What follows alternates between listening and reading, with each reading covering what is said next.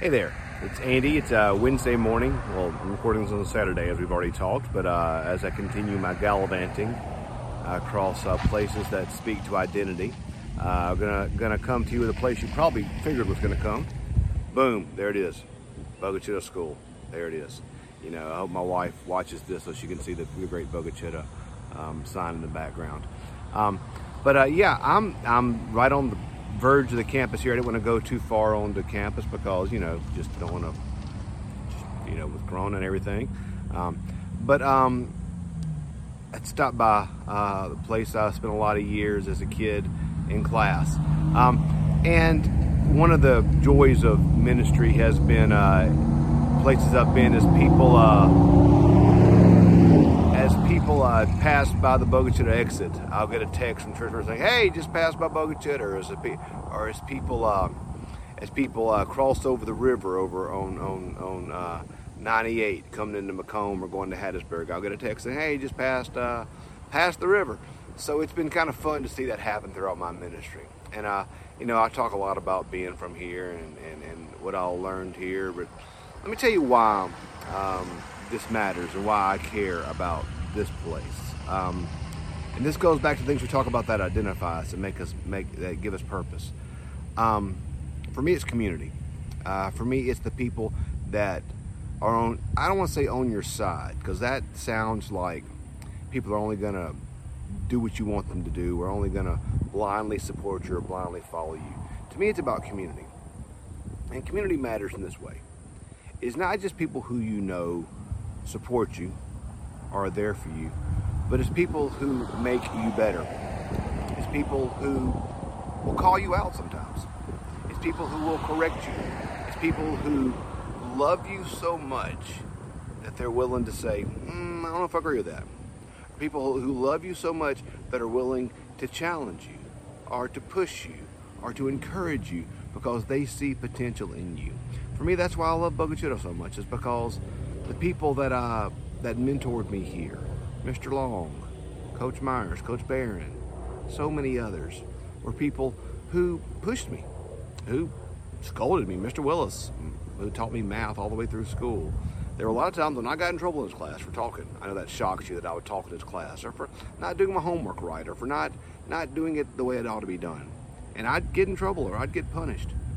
But he did it because he believed in me, because he saw something in me, because he knew what I could be or what I could become. And so I'm thankful to come from a place like this where people did believe in me, where people did push me, where people did challenge me, where they also loved me.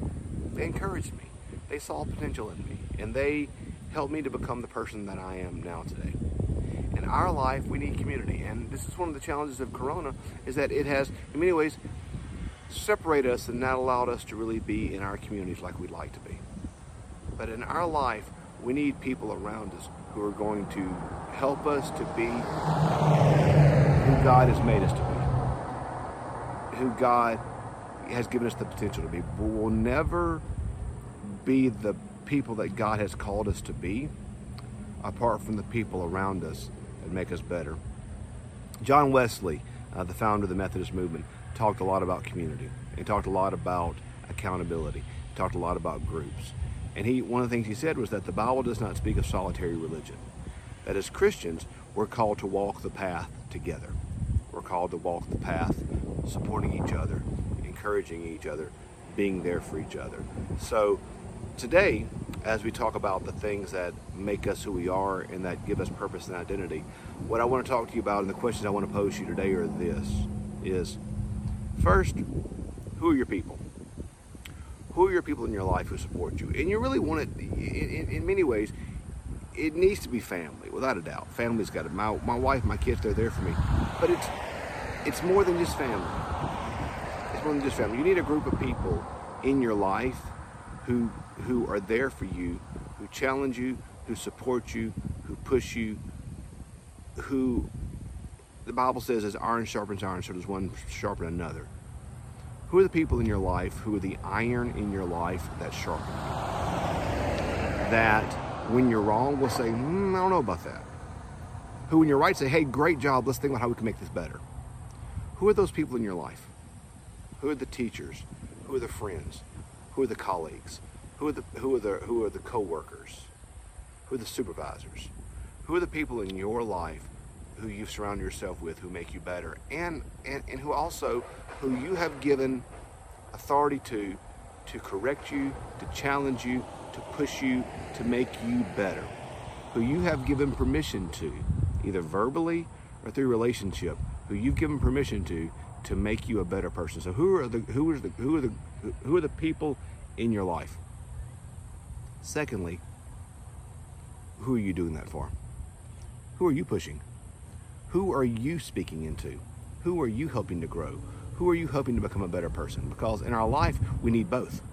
We need to have people pouring into us, making us better. But if all we do in our life is only receive and never speak into, if all we do in our life is only be poured into but never give back, then we're never going to grow. So one of the reasons why I try my best in my life to pour into others through things like technology like this, but also through relationships. One of the reasons why I try to do this is because I've had so many people here at this place and in the churches I've served and the places I've been who have poured into me that I feel like I have an obligation. I have a duty to pour into others, to help them. As individuals have helped me to grow and to be faithful, I want to in my life pour into others to help them grow and for them to be faithful. So today, the two questions I want to ask you are, who are your people? Who are the people in your life who pour into you, who you've given permission to, who have helped you grow, helped you become the people that you are now? Who are your people? And secondly, who are you pushing? Who are you pouring into? Who are you helping? Who are you helping to grow? Who are you helping to be faithful? We need both. We need our people. We need those that we push into. That's what we need in our life to really live, to really be faithful. That's what the Bible calls us to. As iron sharpens hand, so as iron sharpens iron, so does one man sharpen another. We need each other to sharpen each other, to care for each other, to love each other. This place, Bogue Chitto, it's made me who I am in many ways. It shaped my values, it shaped my knowledge, it shaped my soul, it shaped everything about me. And I'm so thankful for what this place means to me. And that's why I talk about it so much, because I would not be the person that I am apart from it. So who are your people and who are you pouring into? Those are our challenges today. Think about that. Who are your people? Who are you pouring into? Thanks for watching. We'll see where we wind up tomorrow. Thanks for journeying with me.